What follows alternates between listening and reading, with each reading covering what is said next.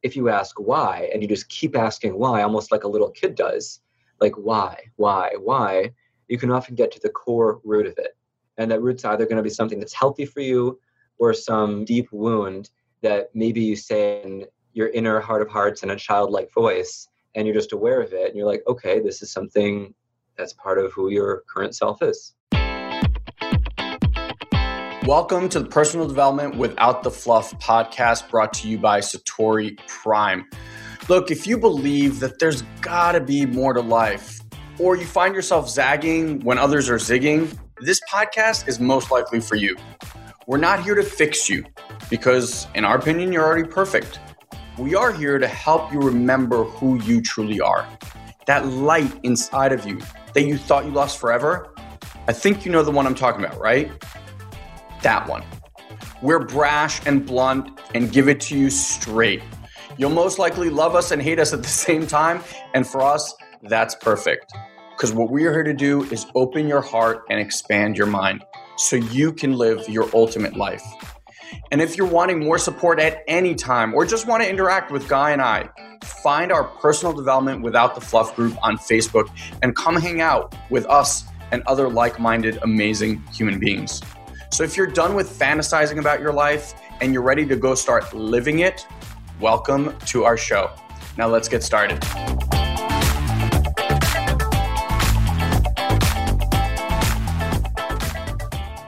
Hello, my friends. So today's iTunes review comes to us from No Moat Ads. He writes, or she writes, gets to the root cause of our situation. After years of looking outside for an answer to fix my problem, I believe I have found what I was looking for. Something that would stop treating the problems I was experiencing and get to the root cause of why I was experiencing it. This is not a Band-Aid approach. Rather, it will leave you feeling empowered and worthy. No Moat Ads, thank you so much. That is exactly the intention of the podcast. I couldn't have said it better myself. If you email me at elon@satoriprime.com, I will get you your special gift. And if you're out there listening and you'd be willing to leave us an honest review on iTunes, I will read it and then I will send you a personalized gift as well. All right, now on with the show.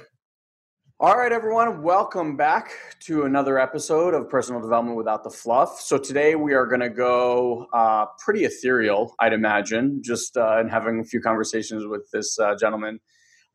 David Solomon, first of all, welcome to the show. Thanks, Lon. It's great to have you. So, David has a really, really interesting background. Did a lot of stuff in the real world. I don't know how to even call it, like the 3D world, and now is all into the world of magic, which, as you guys follow us, you know that Guy and I are very, very much into. So, David, without ruining the story here, I'd love for you just to share a bit about your journey and how you went from the man of the material to the man of the magic. Yeah, Elon, great. Thanks. That's a really beautiful question. So, we're in a world where we know, like, there's work, there's money, there's countries, there's cause and effect, there's these physical bodies. And a lot of times the spiritual worlds, for some people, it's a really big deal. Whether they found that through mystical experiences or plant medicines, or they grew up with a great energy healer or a legitimate psychic. But for a lot of people, all that stuff is woo-woo, and there's no real way to tell if something is, bogus or fraudulent from actually legit unless you've had a lot of experience and training. So for me, I had a regular high school job. I had a regular college experience. I started about 12 different companies across the gamut of AI startups for education to home improvement companies and marketing services to consulting firms and things like that. And I had been obsessed with magic since I was a kid. And when I was 12, I was studying Wicca and Reiki and tarot and had some great feedback from the work that I did, but I didn't really take it seriously. And it led to me studying psychology, which led to Buddhism and leadership and personal growth. And all that stuff was great for all the business purposes. But I found myself in a very archetypical setting around the age of 29, 30, which for people who dive a little bit deeper into the subject matter I specialize in, that's the age of a Saturn return. So I went through two back-to-back near-death experiences following some pretty extreme burnout. I was in the process of exiting one company while starting a new career And so I was pushing on caffeine, modafinil, and Adderall for several years at that point.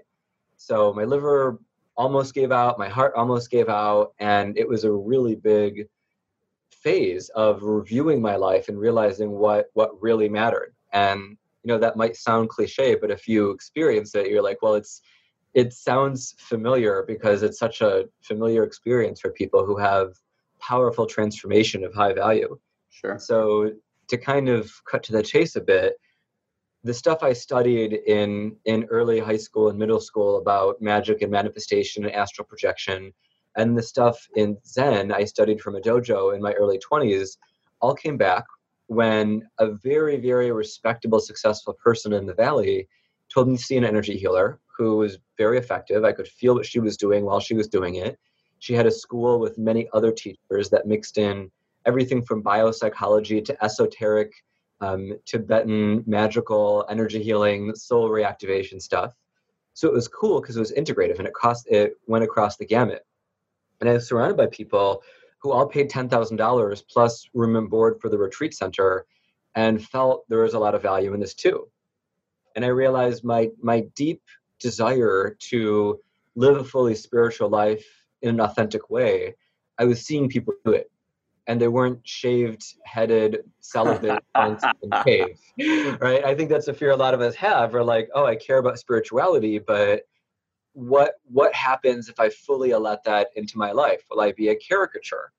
And, likely the result is no. But, so what if you are for a year? What if you feel called to that experience? So now where I'm at, I have a site called Magical Golden Age. So anybody who wants to talk with me further, casually, professionally, any way I can be of service, at magicalgoldenage.com, they can go contact, they can fill out a quick little thing for a mastermind. And I help people connect with their spiritual selves in an authentic way that is practical in their day-to-day life.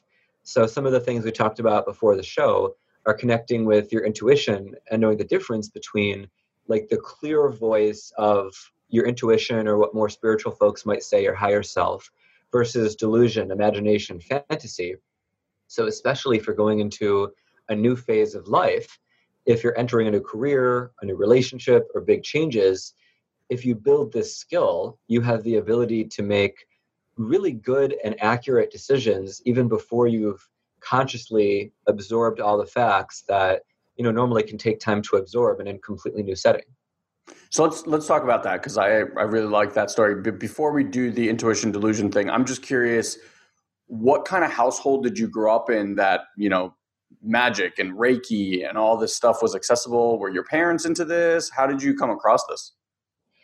I grew up in a relatively free place. I was an only child. My dad was pretty busy with work. My mom was pretty creative and talked about psychic and astrology stuff, but not in a deeply professional way.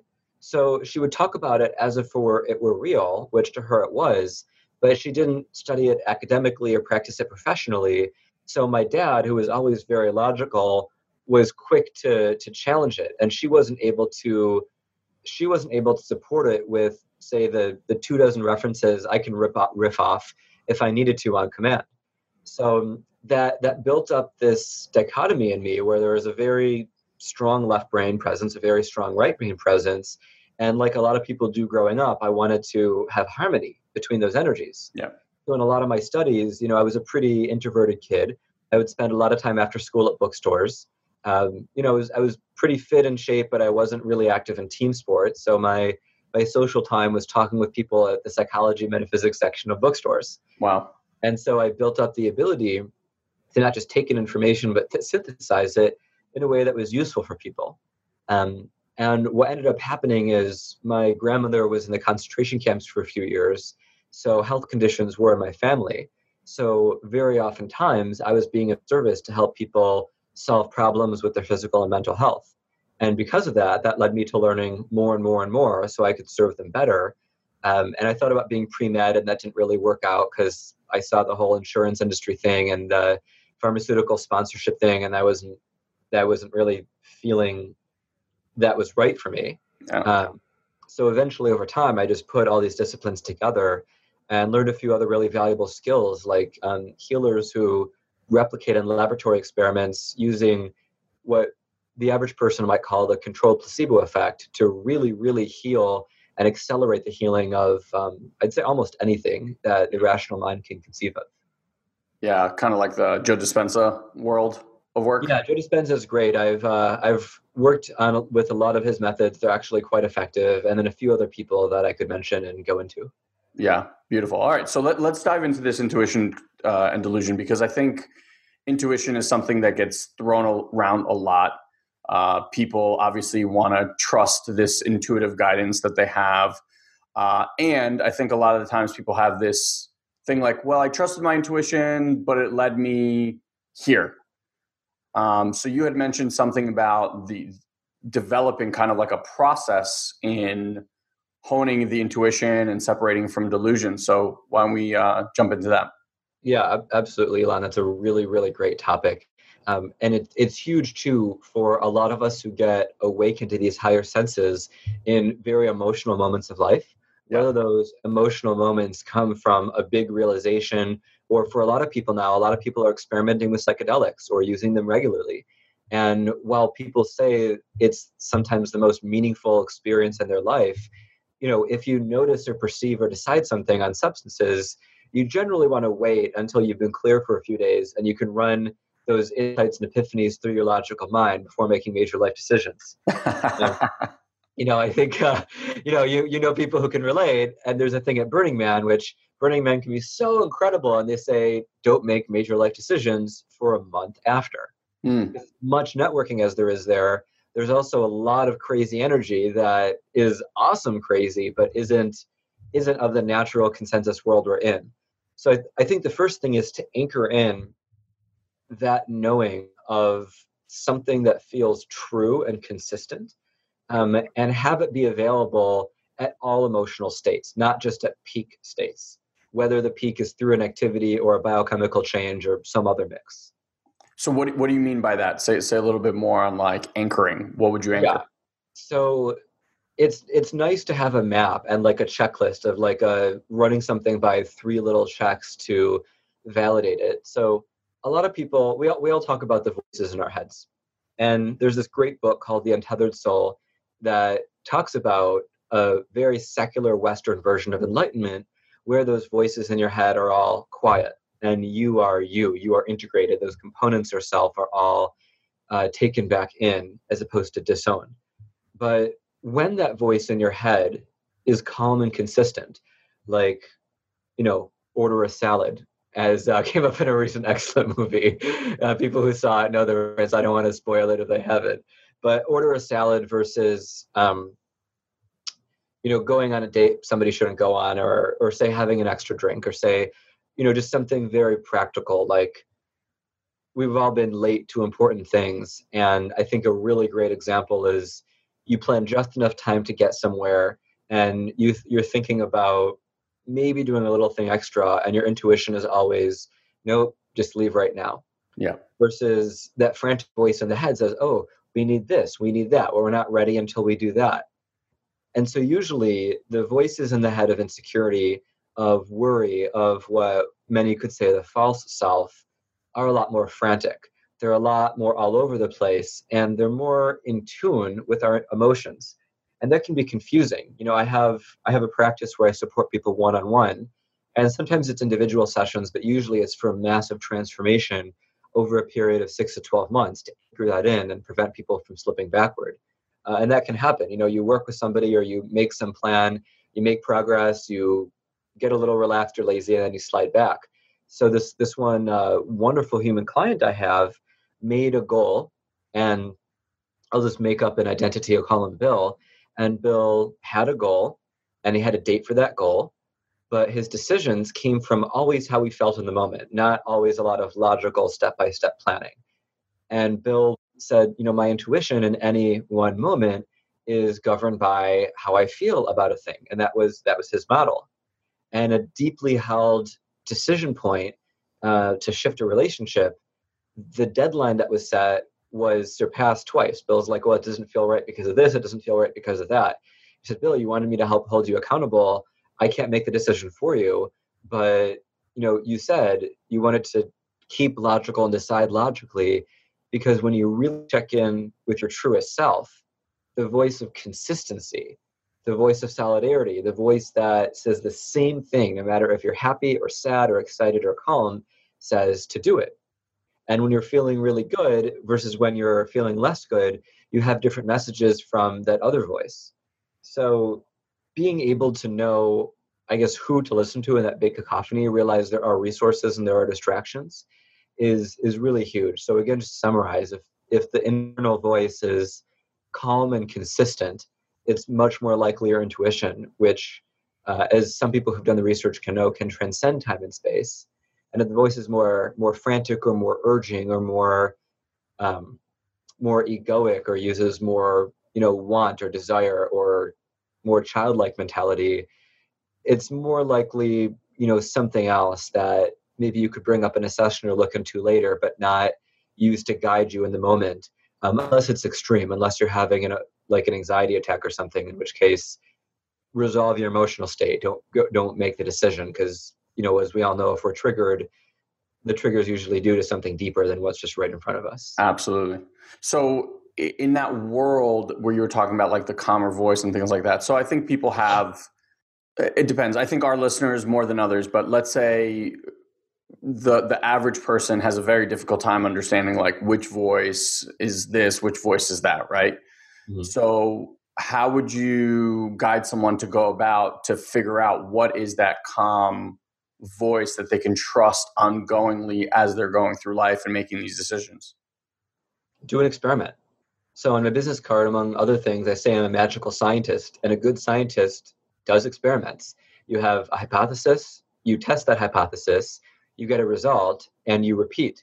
And it's usually that repetition with a bunch of other conditions for people who know the scientific method and good research methods that let you draw a logical conclusions of true versus false.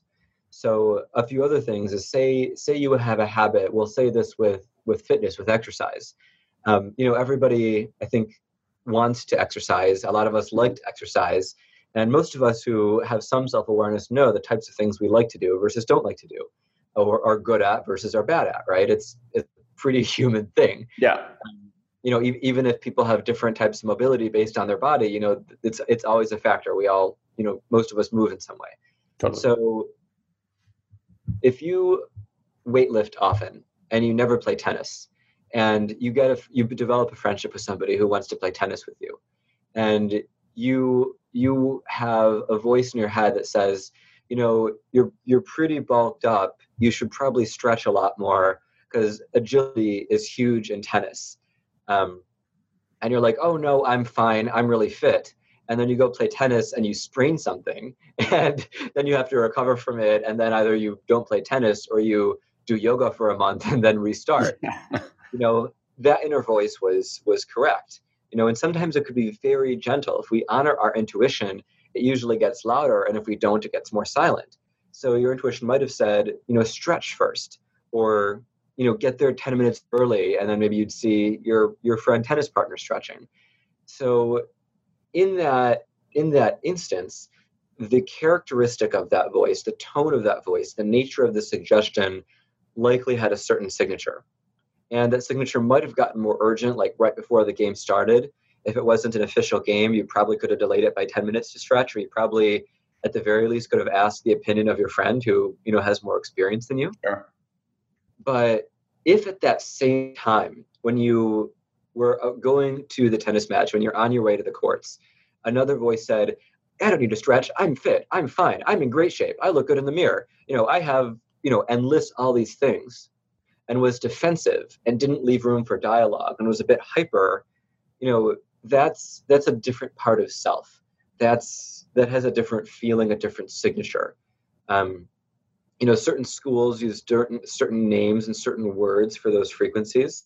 And whatever you want to call them, a lot of times in different psychological maps, you could call that a voice that's protecting something in you, that wants you, maybe the voice of confidence, that wants you always to feel confident. Yeah. And if you need to do something, that says you're not strong enough, even if it's completely logical. I'm not strong enough to lift a car with one finger. So if that voice comes out, I'm glad. For any Thank you, voice. if I ever think about that. But that part of you that needs to be strong to feel secure, for example, and substitute tennis and stretching for whatever is relevant in life. But that part of you that lifts weights and builds muscle for security because you don't feel safe, even if it's just 2% of your being, that part might not feel comfortable feeling vulnerable, for example. Yeah. And so when that frantic voice says, I don't need to stretch, I'm fine, that's really the deeper part that doesn't want to feel vulnerable. And so what this stuff leads to is, as you honor your truer self and you get more clear on that and shed the false self, it's very deep work that ends in ego deaths, because the false self is a component of your ego, and for it to go away, that is like a death. That is the nature of ego death. And I think that's why a lot of people who have near-death experiences in whatever form have major awakenings and generally seem happier and more whole and more aligned with their purpose after. Some get super spiritual, some just get practical, but they lose a lot of their baggage and a lot of the story that didn't serve and a lot of the blame. So, going back full circle, just to wrap up with how we started scientifically, anytime you're about to make a decision or if you're wrestling with one, just journal those two voices. Just invest 5 minutes, do it. If you really want to develop this skill and you're not in a position to, say, go to Magical Golden Age and hit me up and get support, do it 3 times a day. And if you're disciplined and you do this just for 1 week, that's, about 2 hours of time total, give or take, then you're going to notice some patterns, and that's going to help you build that skill and make that distinction.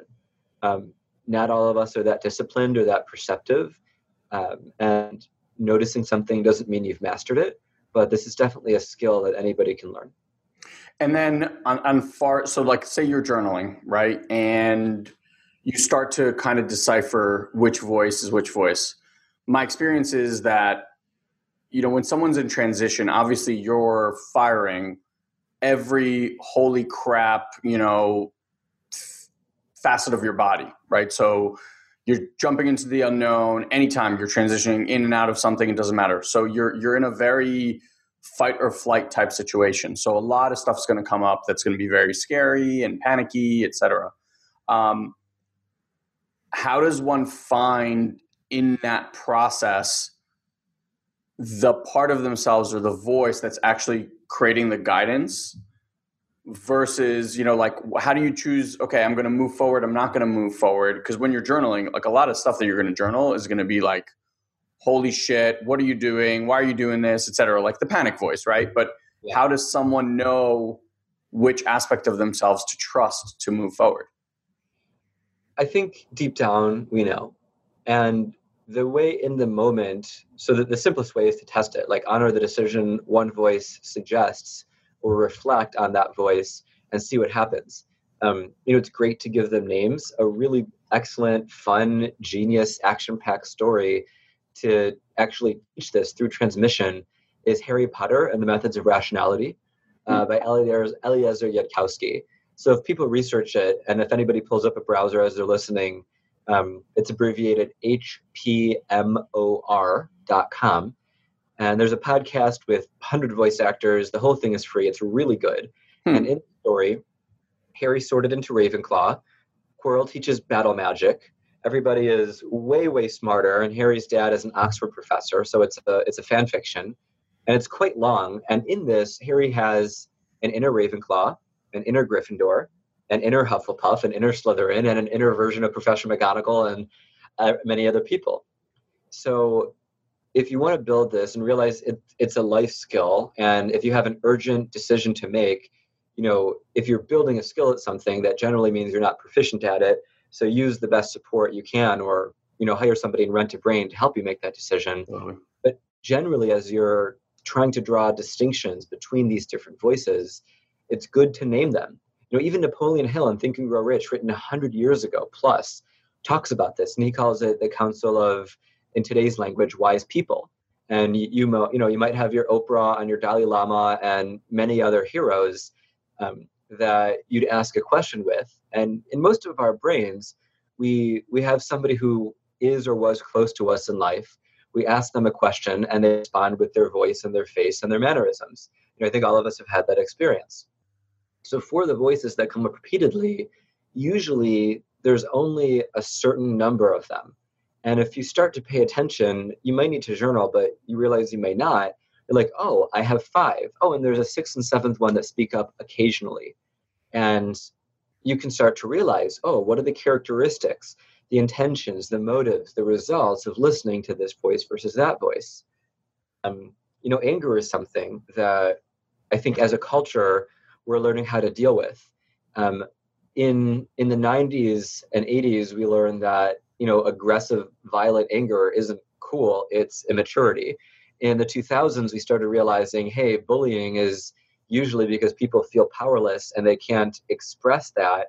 And so they cover up sadness with anger and go towards others. Then with the Me Too movement, not being a woman and an authority in that, I can't speak to it as an expert. But there is a lot of repressed anger for a lot of people who felt or chose a vibration of victimhood at some point in their lives. For some, you could say that's merited. I'm not going to talk about merit and victimhood because that's a 3-hour conversation. Totally. But just the theme of anger, that energy needed to be expressed. And in a lot of people, it was expressed in a healthy way, and a lot it wasn't. But that voice of anger that, inside of us that wants to snap at people, that is a voice. And now I see in the African American and Black communities that Marianne Williamson and other people are talking about reparations. It's finally giving permission for a lot of the anger at oneself, at one's family, at one's society, maybe not directed at an individual, maybe not stereotyping, hopefully, towards a group of individuals based on a similar superficial trait. But it's like, oh, there's this thing to be released. And so if in that situation, maybe, I think all of us had a childhood situation that we wanted to respond with energy and claim our power. And maybe that energy had some ferocity and had something like anger, not necessarily destructiveness or spite or malice, but anger is just part of the world, part of the universe. And so that voice in you that says, do something like, kill her, kill him, destroy this thing, get revenge. You could say that's an inner voice of vindictiveness. But if somebody, say betrayed you, for example, and you're feeling this angry energy and you hear a vindictive voice and you hear another voice that said, let it go, everything will be okay, that's probably a better voice of maturity to follow.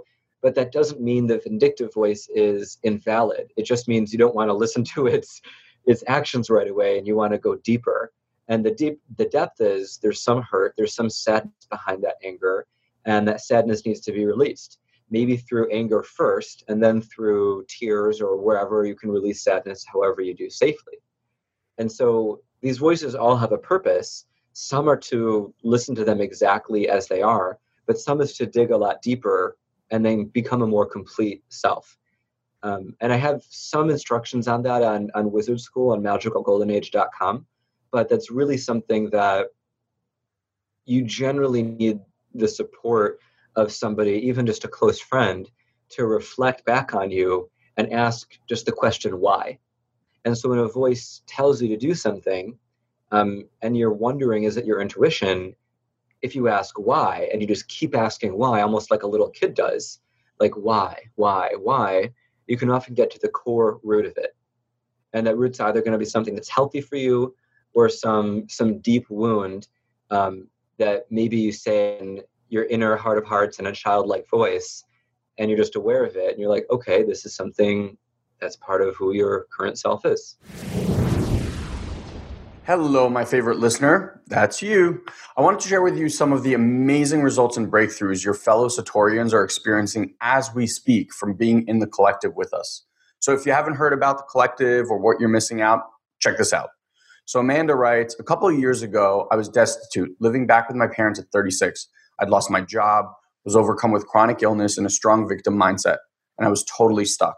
Through the influence of your training, I'm enjoying a much more fulfilling life. I've moved back home, gotten a great job, taken control of my health, and even bought the car I've always wanted. I'm ready to go even further into my awakening and manifest the life I truly deserve. I couldn't be happier to be part of this tribe of amazing human beings. Robin said to us, thank you. Since March, I've started meditating every day. I've lost 27 pounds. I've resigned from a job that I hated but stuck with because of the money. And I've already received 3 new job offers and even taken one of them that is paying more, and I'm much happier. Plus, my relationship with my husband is flourishing too. Thank you. And Paul writes, after talking to my daughter, I now know that I feel relieved and much lighter because of it. Thank you again for everything. You guys have changed my life. I feel like I've come farther in the last few weeks than I have in the last few years. I'm so grateful for your help and support. I love you guys. Look, I know this podcast adds tremendous value to your life. My suggestion is head to satoriprime.com/collective right now and jump headfirst into the collective. After all, it's only a $9 a month investment, and you'll get access to Guy and I in a whole new way. You'll learn some of the most cutting edge technology that we share with our best clients, but we can't really share here on the podcast. Imagine you and us interacting with each other live every 2 weeks for just $9. It's incredible, as you've seen before. So if you're wanting breakthrough results in your life quickly, head to satoriprime.com/collective and begin to deepen your journey as a Satorian today. So let me take this in a slightly different direction, because I know some of the things that I hear about intuition from people is like, hey, I trusted that voice and it led me here. And here, for whatever reason, let's say in this particular case, something didn't work out, right? Like they chose a new career path and now it's just complete struggle. It's not working, etc. And then they get into this place of like, well, that couldn't have been the right voice because I ended up here. So what would you say to those individuals who are kind of in that little bit of a struggle? I would say a couple things. I would say get the poem by Khalil Gibran that starts, your reason and your passion are the rudder and sails of your seafaring soul. If either your sails or your rudder be broken, you can but toss and drift, or else be held at standstill amid seas. For reason ruling alone is a force confining, and passion unattended is a flame that burns to its own destruction. Therefore, let your soul exalt your reason to the height of passion that it may sing, and let it direct your passion with reason, that your passion may live through its own daily resurrection, and like the phoenix, rise above its own ashes. So for the more left brain of us, that's like, what the hell did you just say? That poem is helpful if you're in a right brain mood. If you're not, you're gonna be like, what the fuck, that's not useful. So for the left brain answer, and I did that actually intentionally, reading that whole poem. The left brain answer is include me, include cause and effect. I developed a tool after studying the Harvard Business Review Guide to Decision Making, and this tool is actually a rating scale that takes all your subjective inputs and gives you an objective score. And I developed it actually for an example, like you said, of choosing a career. So I've been through many times in my life where I was in a startup, usually my own, and things were at a point of transition. Either I could do something very different and keep it going, or I could shut it down and say, that was a cool experiment, I learned what I learned. And at that phase, I'm like, okay, cool, I could do another startup-y thing, or I could join a bigger company and build money in the bank and have some stability, et cetera, et cetera. So it was really hard because I'm like, okay, well, there's benefits to option A and there's benefits to option B, and there's cost to option A and cost to option B. And those were such a long list that every time I would say the benefit of one thing, 2 costs would come up and vice versa. So I'm like, well, I have to write all these down. And the 20th century technique is the Benjamin Franklin technique, where you just write down the positives and negatives and see which is longer. But you do that, usually people learn that in, sales 101. Like, well, it's kind of superficial because not everything is weighted the same. Correct. So in making big decisions, it's good to get all the factors and weight all the decisions, but also note the presence. The startup could have a better culture, but if that culture is 6 people, how stable is that culture accurate, really? And how stable is that position? If the company is closer, but it's 20 more hours a week, like the bigger company, how do you actually weigh those? So if you can get really clear yourself for how you make decisions, that's really important. And so then to come full circle, you have the inner voice. And what a lot of executives that I've talked with have said is that inner voice is often the tiebreaker. Or if I have a couple unknowns, I trust the inner voice. Maybe that's because it's been true in the past. Maybe you've done a ton of the research showing the subconscious is like the embodied mind, or that, as Carl Jung said, the collective unconscious that spans time and space, that holds all knowledge and information, because consciousness is multidimensional and the 3D world is only in 3 dimensions, so that you can actually access more info. So if you have one major data point that you don't have, do you trust your intuition if it's very strong? And I also say, look at your track record. If you haven't studied intuition, why would you rely on it? And if you don't have a great track record, why would you rely on it? It's like if you have a company and you have a bunch of developers, very, very common out here in Silicon Valley, and say it's a decent size, you have 20 developers, and a lot of people deal with bugs constantly because software updates and new user scenarios and all that stuff. And say that you have a bug and you're like, well, I think Jennifer caused that bug, so I'm going to put her on a different project or different team or take away from the code. That's an experiment. And if you have no more bugs of that nature and you used to have a ton of them of a certain characteristic, the likelihood that Jennifer was the cause or effect might be true. But if you have an intuition that it could be Jennifer and you take her off the team and actually things decline and you realize Jennifer was your biggest asset and she was preventing the bugs from getting worse, and then you realize your intuition was false. And so what you want to do in cases like this is realize what you thought was your intuition, or maybe just your intuition in general, isn't at the level where you can rely on it for your decisions alone. You need more data. And the weight of your intuition could be 10% of the decision, could be more, but maybe shouldn't be 100%. And especially if there's a very painful life event, like you made a choice and it wasn't the right choice, and you could spiritually justify it and say, it was a learning experience, but where you wanted your life to go, and there's other learning experiences out there, and you want to be able to be in flow and in a constant upward spiral. So maybe it's worth learning about this thing and not just assuming you know about it. If we all approached backflips that way, we'd all have cracked heads. It's good to learn about and practice a backflip in a safe setting a ton of times before you do it and trust that it'll work. And I'd say that the same is true with intuition. Once you have the data that what you think is intuition accurately serves you as you feel it should, then you can rely on it. Until then, it's a skill like everything. And that skill has a continuum and a path of learning. You had mentioned some interesting books. So I'm curious, are there any books that you specifically recommend around the study of intuition and this kind of world?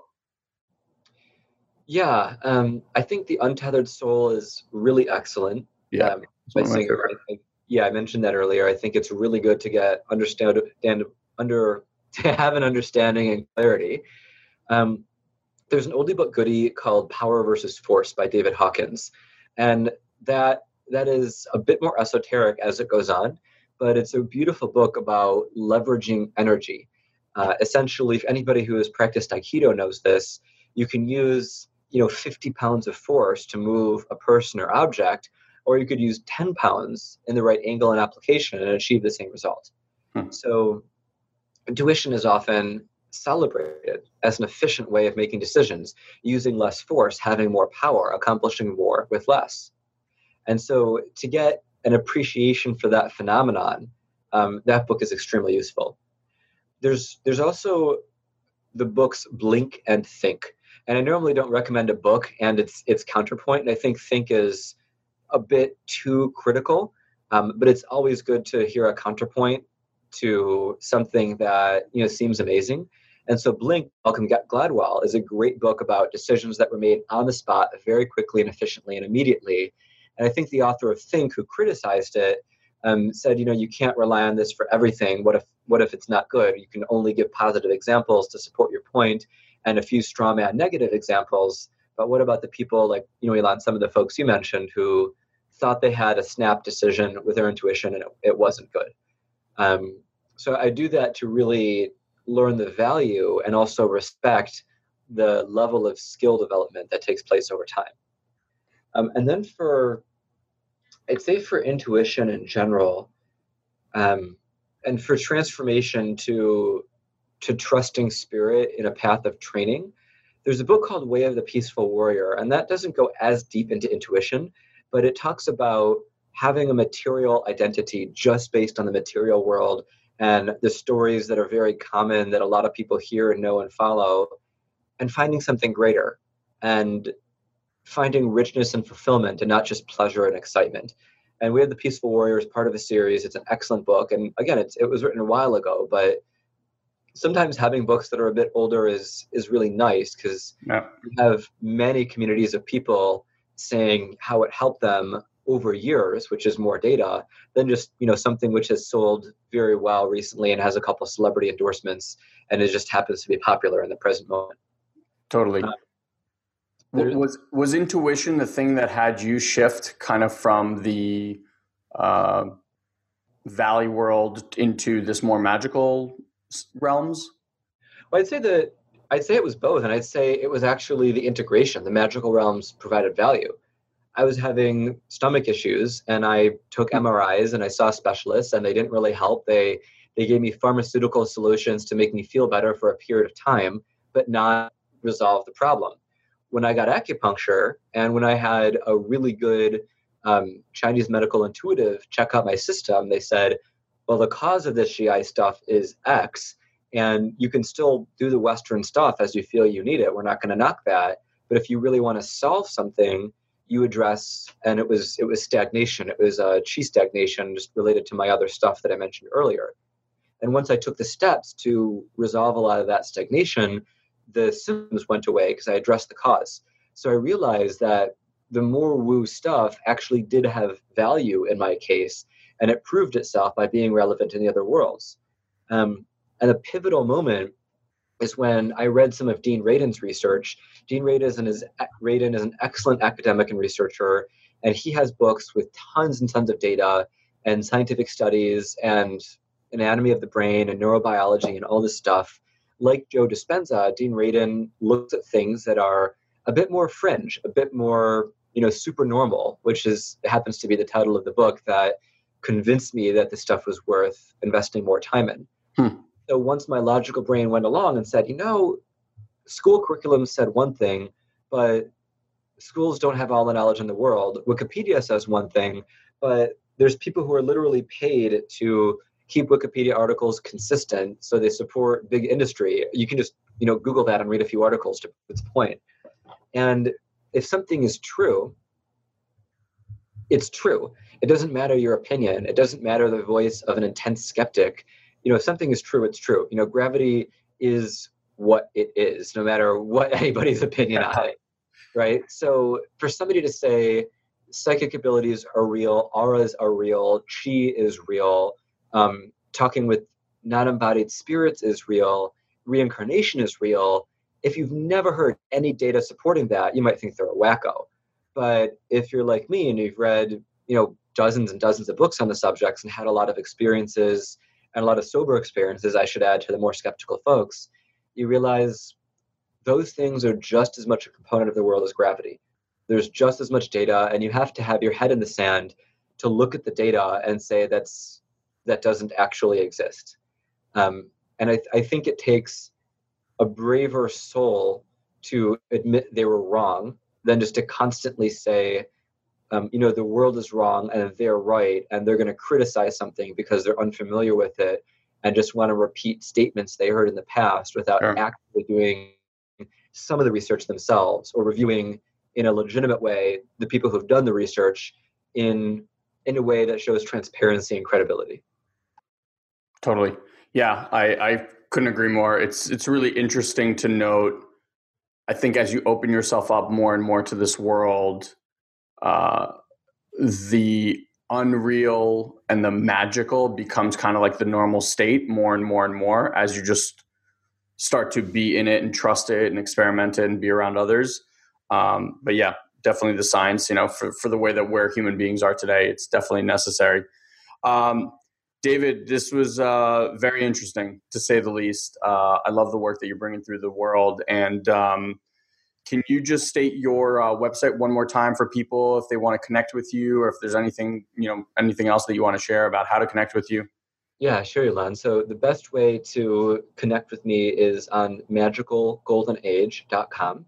And if you have a question, it's much better just to ask me directly. I respond to most emails pretty quickly during the work week, and it's much faster than just sorting through stuff. I have a more traditional career background on LinkedIn, so I'm David Solomon in Palo Alto. The same profile photo on there is in my website and on my Facebook, which is facebook.com/david.magic.solomon. I also have a book out called Magic is Real: How to Create Reality, Manifest Miracles, and Make Spirituality Fun Again. So as the title might imply, it's a very fun, magical book, and it does have a lot of the references I mentioned in here. So if you're curious about a lot of the names and stuff, you can check that out or get a Kindle. And if you just want the name stuff, shoot me an email or get the book on Kindle, speed read it, and return it within a week. Because I'm happy to be of service, and I know abundance comes however it needs to come. But I think the bigger thing, guys, if anybody wants to learn these skills, I'm more than happy to support one-on-one, whether that's in a call, a video chat, flying out somewhere to give a workshop in a company, or talk over time, especially helping people through a major transition to be in a phase of life where they can really flourish. Because of my business experience and time at Stanford Business School, I can be as much in the material world as people like.